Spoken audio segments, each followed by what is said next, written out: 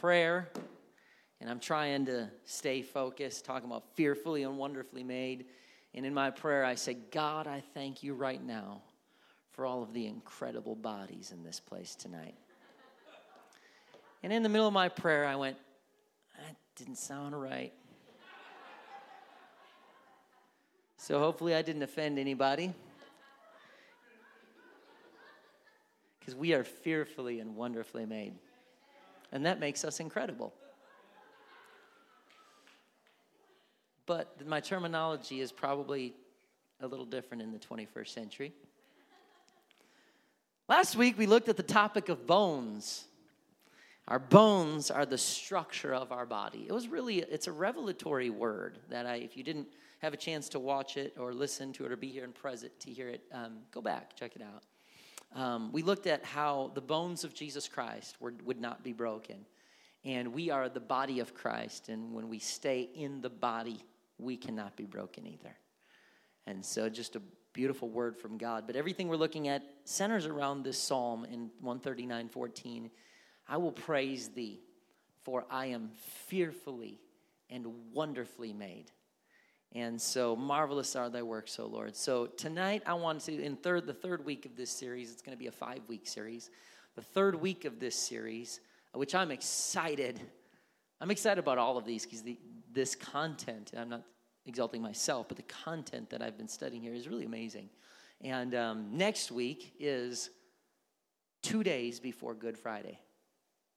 And isn't it a coincidence that we happen to be talking next week about the blood? Going to be powerful.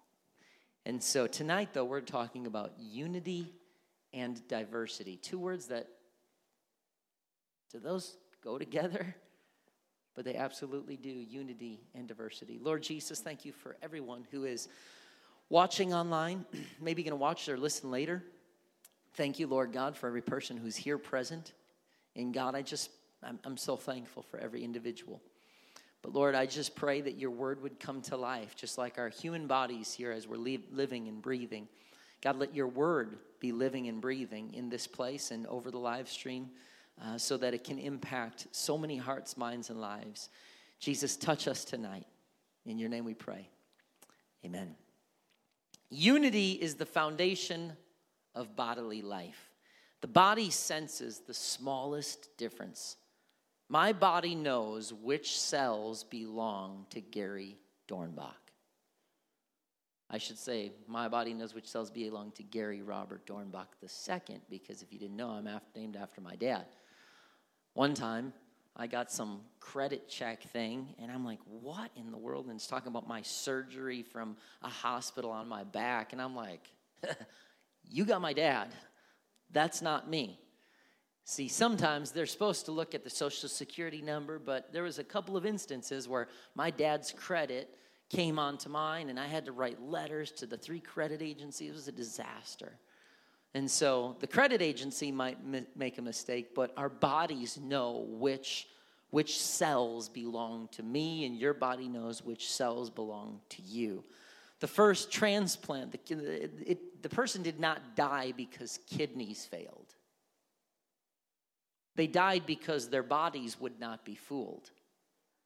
Though the new kidney cells looked and acted in every respect like the old ones, they did not belong, and the body knew it. Transplant surgeons must now give the recipient immunosuppressant drugs in order to lull the guards and keep from sounding an alarm against the transplanted organ. To complicate the process of our identity, our bone cells, fat cells, blood cells, muscle cells, they differ almost entirely from our components 2 decades ago. All cells have turned over their mission to fresh recruits, except for nerve cells and brain cells, which those nerve and brain cells don't get replaced, but the others do. Our 3 billion letters, yes, 3 billion letters of DNA spell out instructions that if printed on tiny font, it would fill 300 1,000-page books. Our DNA, if it was tiny font, would fill 300 1,000-page books. And each one of those letters counts. A mistake in 2 letters can cause a disease like cystic fibrosis. And the intelligent designer of this DNA, the Lord himself, challenged the human race when he called us to be a part of a body. Yeah, but all I do is this. I'm not really a part of that. If you're one letter in a 3 billion person body, you mess up just 2 letters and you got a disease on your hands that your body cannot overcome. And when we're called to be the body of Christ, you can say, all I am is this, or they won't ever notice, I'm not much. I beg to differ. Because why does he compare his church to a body? Our body is what he created from the beginning of time. So when we look at our body and understand its function, we can look at what he has planned for his function with us as a church. But in order to be a part of this body, your DNA has to match the rest of the body. Because bodies won't be, they can't be tricked. They know which cells belong to us. And so our DNA has to match the rest of the body. Well, how is that possible? Well, Jesus spoke to a man named Nicodemus. A Pharisee came to him by nighttime, and he starts talking to Nicodemus about being reborn. Now that confuses Nicodemus like it would probably anyone. And so Jesus clarifies in John 3:3, he says, except a man be born again, he can't see the kingdom of God. Can't see his kingdom. Nicodemus says, how can you be born a second time in your mother's womb? I'm an adult. This doesn't make any sense. So Jesus clarifies and says, except a man be born of the water and of the Spirit, we can't enter the kingdom of God. And he says, that which is born of flesh is flesh. That which is born of spirit is spirit. Marvel not. Don't be shocked. Don't be surprised that I'm telling you, you must be born again. Why is this so important? Well, after all, birth itself is one of the greatest miracles that we'll ever see or experience or be a part of. How in the world do you do it a second time? Nicodemus was fixated on natural birth, but Jesus was talking about spiritual birth. And so Jesus compares it to fleshly birth because there are similarities. Jesus did not say, join a church, love me, serve me, follow me. He said all those things at various times, but the first thing he tells Nicodemus is your spiritual life requires an identity change. The very DNA of who you are. That's why Ezekiel prophesies, one day you're going to get a new heart. A new heart. He says, Nicodemus, you need to be born again. Notice he's trying to explain the spiritual things in the physical body in a way we can understand. But it wasn't just an object lesson. It was literally, no, you need new DNA. Well, you can't replace DNA. How do I do this? If I'm going to be a part of this body, then I need that DNA. But I don't have that DNA because right now I have the DNA of a sinner, of a messed up, broken, sinful man. But Jesus says, no. If you repent of your sins, I will wash them away, put my spirit inside you, and now you have my DNA. And you're heirs according to the promises of Abraham. And so he starts to tell us, if you're going to be a part of my body, you need my DNA. You don't just join a church. You're born into it. And how do you do that, Nicodemus? Well, you need to be born of the water, like we're about to see tonight. And then you need to be born of my spirit. And so he says, I'm going to put my DNA inside of you and fill you with my spirit. He rewrites who we are. He rewrites our spiritual DNA. And in new birth, we're now part of his family, an extension of his body. Galatians 3:26, he says, you're all the children of God by faith in Jesus Christ. For as many of you have been baptized into Christ, have put on Christ. There's neither Jew nor Greek, bond or free, male or female. You're all one in Christ Jesus. What? Now all of a sudden, my spiritual DNA lines up. But that doesn't make sense. I'm a Gentile, you're a Jew. No, it doesn't make sense. I'm male, you're female. No, I'm bond, you're free. No, all of that gets put outside when you take on the name of Jesus in water baptism and he fills you with his spirit. My DNA spiritually now aligns with your DNA. And we become the body of Christ. Yeah, but I'm just this. No. Just 2 letters can cause a disease in the body. We as a church have got to be unified. Doesn't mean that we lose our diversity or different cultures or personalities. It doesn't say that you're no longer, you can't ever be a Jew, you can't be a Gentile, you can't be a male, can't be a female. No, it just says even in those differences, you become one. But we're born again. The physical body that God created is such an amazing example of what he envisioned for his body, the church. Ephesians 4:16 says he makes the whole body fit together perfectly. Think about your body right now. We talked about this in the previous lessons. Right now, your body is functioning at incredible capacity. You ain't thinking nothing about it. Your blood's pumping, muscles are working, your diaphragm, your oxygen levels, your brain is functioning. Your brain is going through all the things that you're doing right now. Some of you are entering into REM sleep right now as I speak.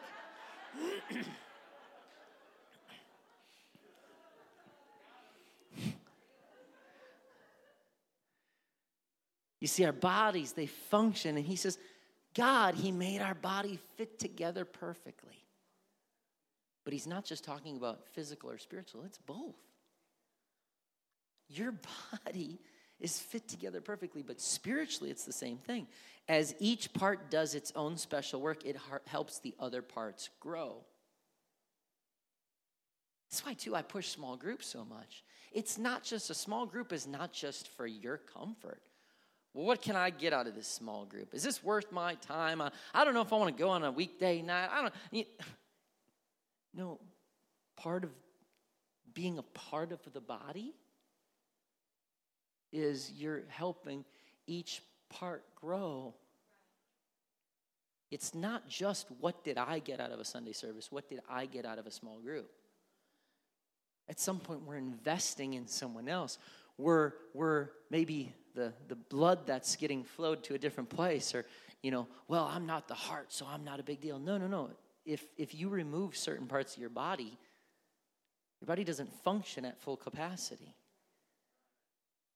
And if we're a part of this body, we cannot just go, well, I just didn't get much out of it. I'm not willing to try that or do that. It's not just about what we're getting. It's about our function as a part of the greater whole.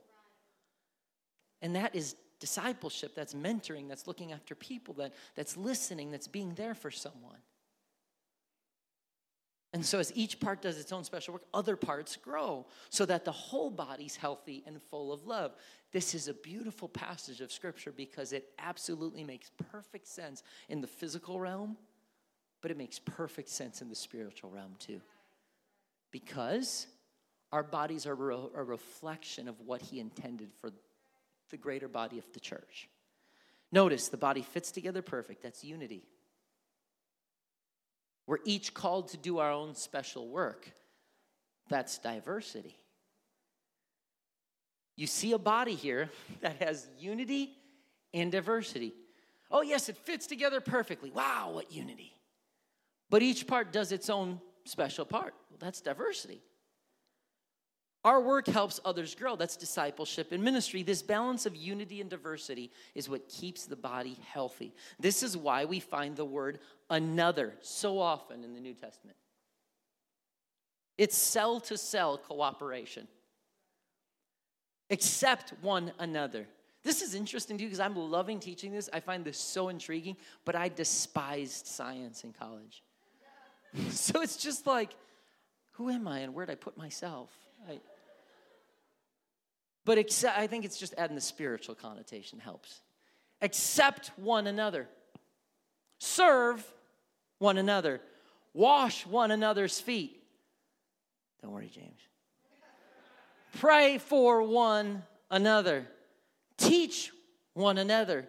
Admonish one another. Forgive one another. Bear one another's burdens.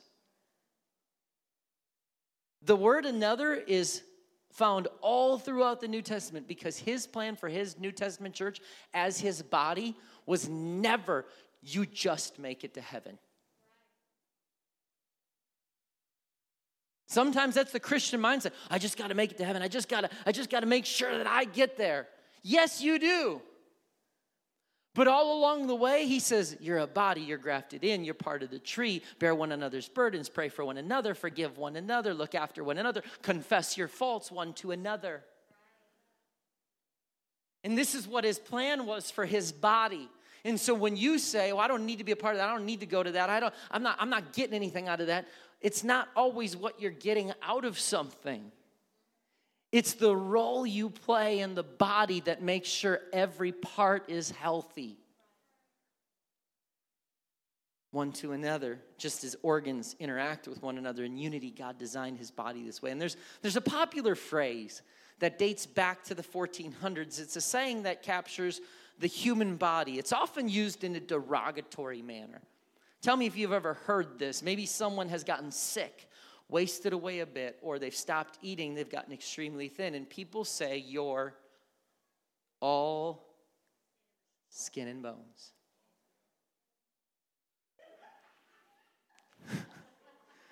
Man, oh man, that wasn't even the best joke I had tonight. She's all skin and bones. He's wasted away. He's nothing but skin and bones. Even if it's meant in a derogatory way or maybe a concerned way, what someone is saying there is that even though it seems that there isn't much muscle or fat, the element of the person's humanity is still there. There is still skin and there is still bones. Those are two things that still, you can lose muscle, you can lose fat, but that's still the element of who you are. Your skin and bones still remain. Some interesting facts about skin. The average adult has approximately 21 square feet of skin, which weighs 9 pounds and contains more than 11 miles of blood vessels. Skin accounts for about 15% of your body weight. So if somebody calls you chubby, just say, my skin's been growing. Or I have thick skin. Yeah, that's a good one.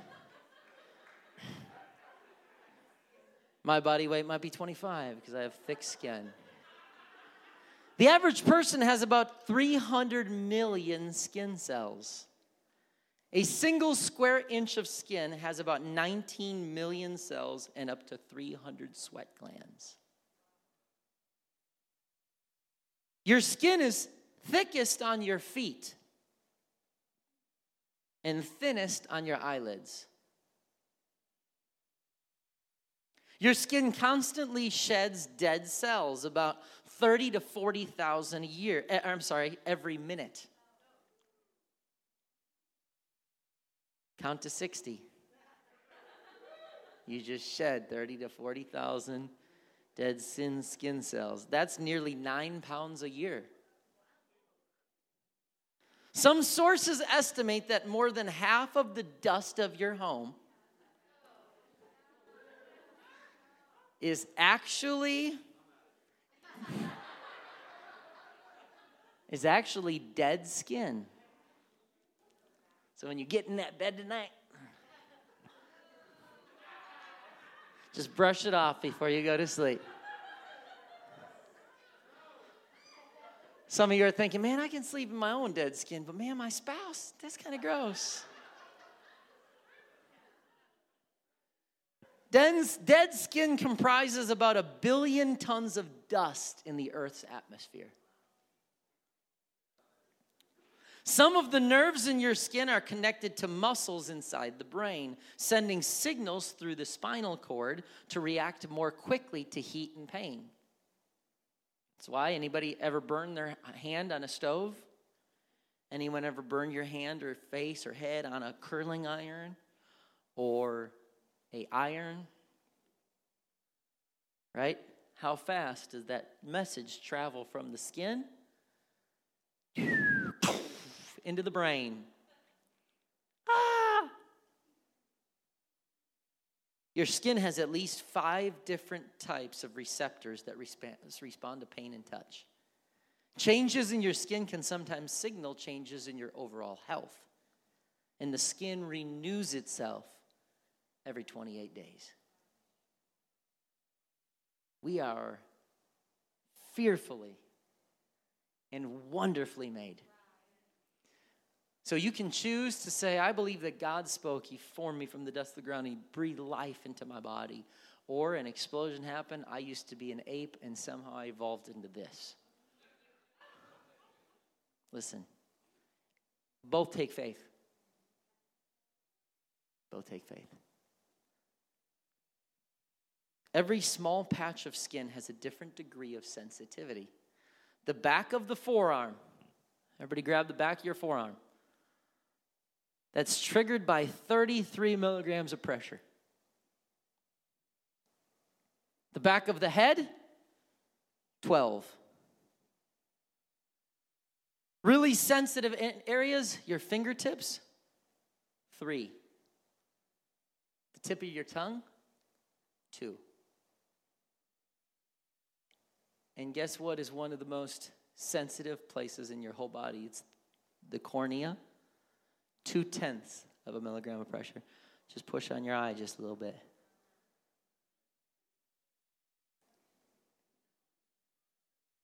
God wants his church sensitive to his spirit.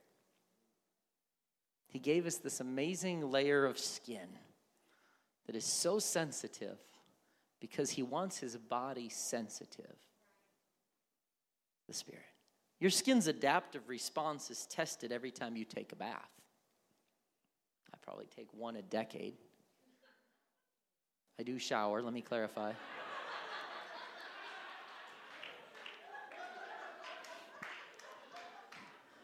I've managed to get myself into some good holes in this series already. When you lower yourself into a tub, your body may find it difficult to even stand it at first.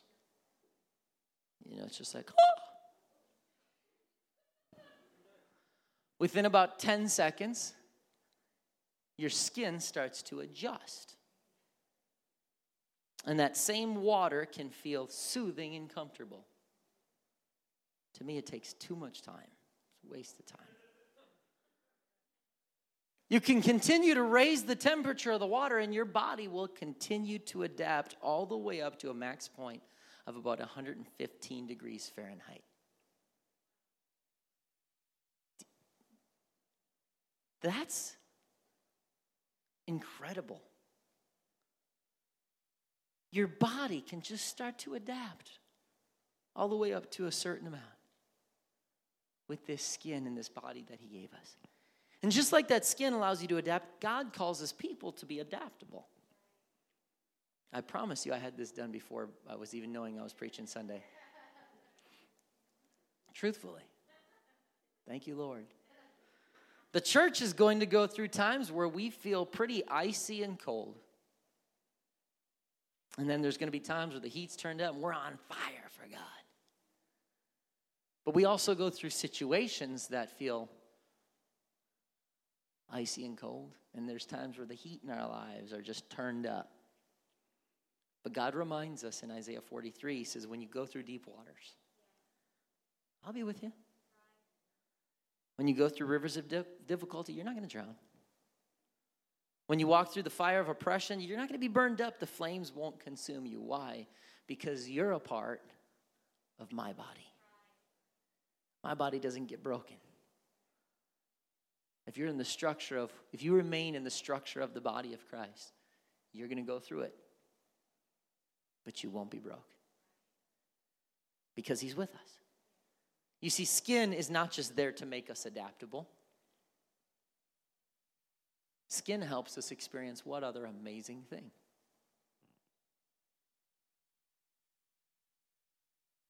Touch. Have you ever wondered, why did Jesus touch people? Would have been harder for him to operate socially distanced. And he'd walk up and he'd touch people. Mark 10:16 says he took them up in his arms, put his hands on them, and blessed them. Well, could have just said he blessed the people there. He took them up in his arms, put his hands on them, and blessed them. Matthew 8:3, and Jesus put forth his hand and touched him, saying, I will be thou clean. And immediately the leprosy was cleansed. And you weren't supposed to touch that. Matthew 9:29, then he touched their eyes, said, according to your faith, be it unto you. Luke 22:51, Jesus answered and said, suffer ye thus far, and he touched his ear and healed him. I could go on and on. These are just a few examples. Why did Jesus have to touch everybody? He could have waved a magic wand. He spoke the world into existence. Why does the scripture go out of its way to tell us about him touching everybody? Many of the people Jesus touched, they were unattractive to society. They were diseased, unsanitary. If you touched them, you were supposed to be unclean. But Jesus flipped the script, and instead of him becoming unclean when he touched them, the unclean became clean.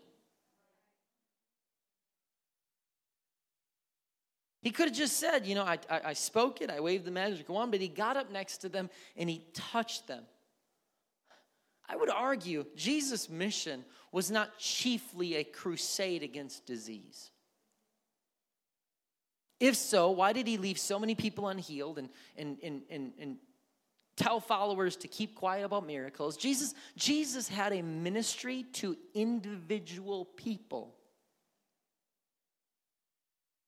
He could have walked up to a mass and said, all right, everybody who's sick, stand up, be healed. And could he have healed everybody just like that? Absolutely. But it wasn't just a campaign against disease. It was about individual interaction. It was about relationship. One by one, he wanted the individual to feel love and compassion.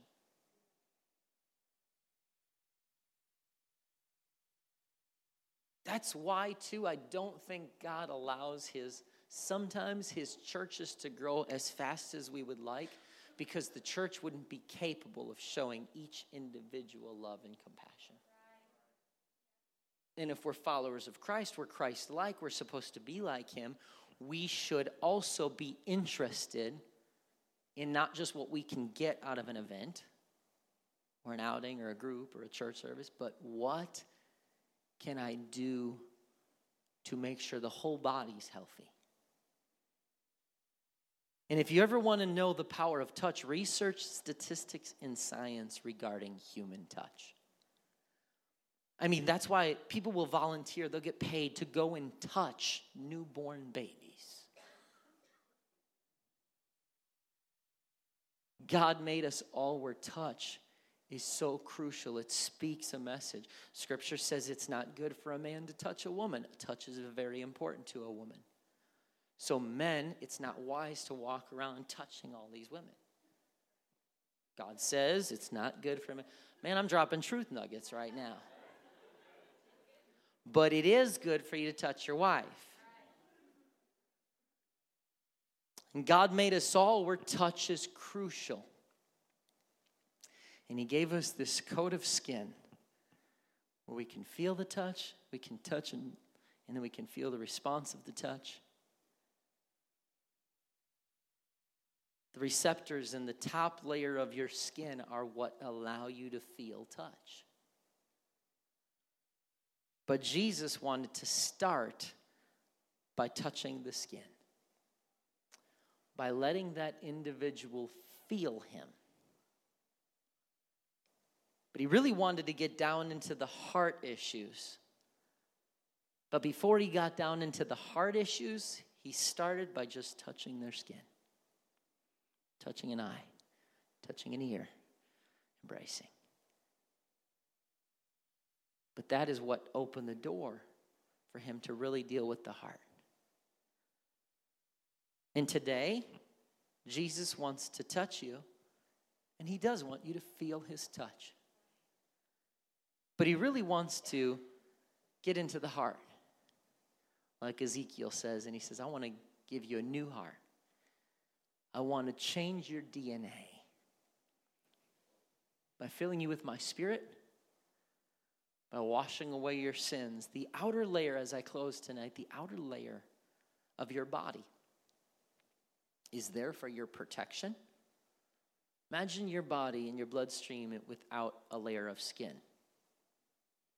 It's there for your protection. It's there to help you be sensitive to touch. It renews itself.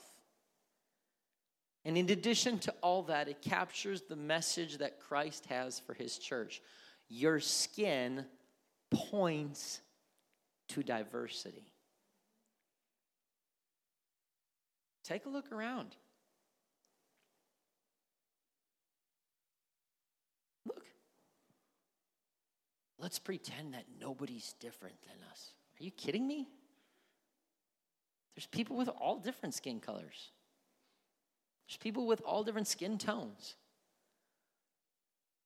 Nowhere in Scripture, there's never one better than another one. God created every one of us, breathed the breath of life into our bodies, and we're this body of Christ. And this incredible, important layer of our body also points to his plan for his church. This shows diversity. And like his body, he wants diversity in the body. We are not all going to be just one thing, do one thing. If you have black skin, your skin still serves the same function. If you have brown skin, your skin serves the same function. White skin serves the same function. So as we read about the Apostle Paul in the earlier chapter passage, he says, he makes the whole body fit together perfectly. Unity. As each part does its own special work. Diversity. It helps the other parts grow. It's discipleship. That's the health of the whole body. And so, this balance of unity and diversity is what keeps the body of Christ healthy. And our skin points to this beautiful fact of God's creation, not just the physical realm, but the spiritual realm also.